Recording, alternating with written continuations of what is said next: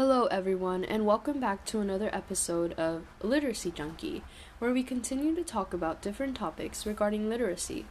Today's specific topic is the approach to teaching literacy to bilingual students. As a bilingual person myself, I found diving into this topic very interesting. Growing up in a Spanish-speaking household, it's safe to say I was shocked when I walked into my kindergarten classroom and everyone spoke some strange language I hadn't heard before.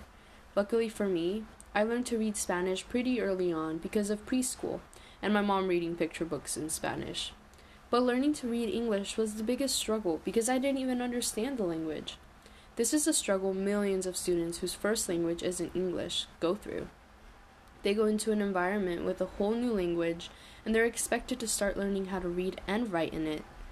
I was reading an article titled "The Mexican Approach to Developing Bilingual Materials and Teaching Literacy to Bilingual Students," which was written by Robert Miller. In this article, Miller points out a study that indicates literacy must first be taught in the native language of the speaker. Many arguments were made in this article regarding the importance of the student learning to read in their native language, but two reasons really stuck out to me.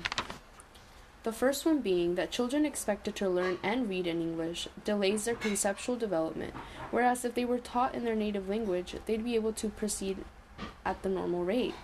The second reason pointed out was that learning to read in the native language is beneficial because the learner brings many reading behaviors to their learning of the second language, like vowels, consonants, blends, and more. So, it was seeing these two reasons that made me really think about my own childhood experiences with reading. I had the opportunity to learn to read in Spanish, and that barrier towards learning to read in English was put down. Yet, learning to read English was still hard for me. I can't imagine the millions of children in the U.S. who didn't have the same opportunities as me and delayed their progress in school. The thing is, these barriers don't just end in grade school. It can extend to the rest of the K through 12 education experience. It's a bit frustrating to see this because in my mind, not having an education system that tries including a curriculum for bilingual students sets them up for failure.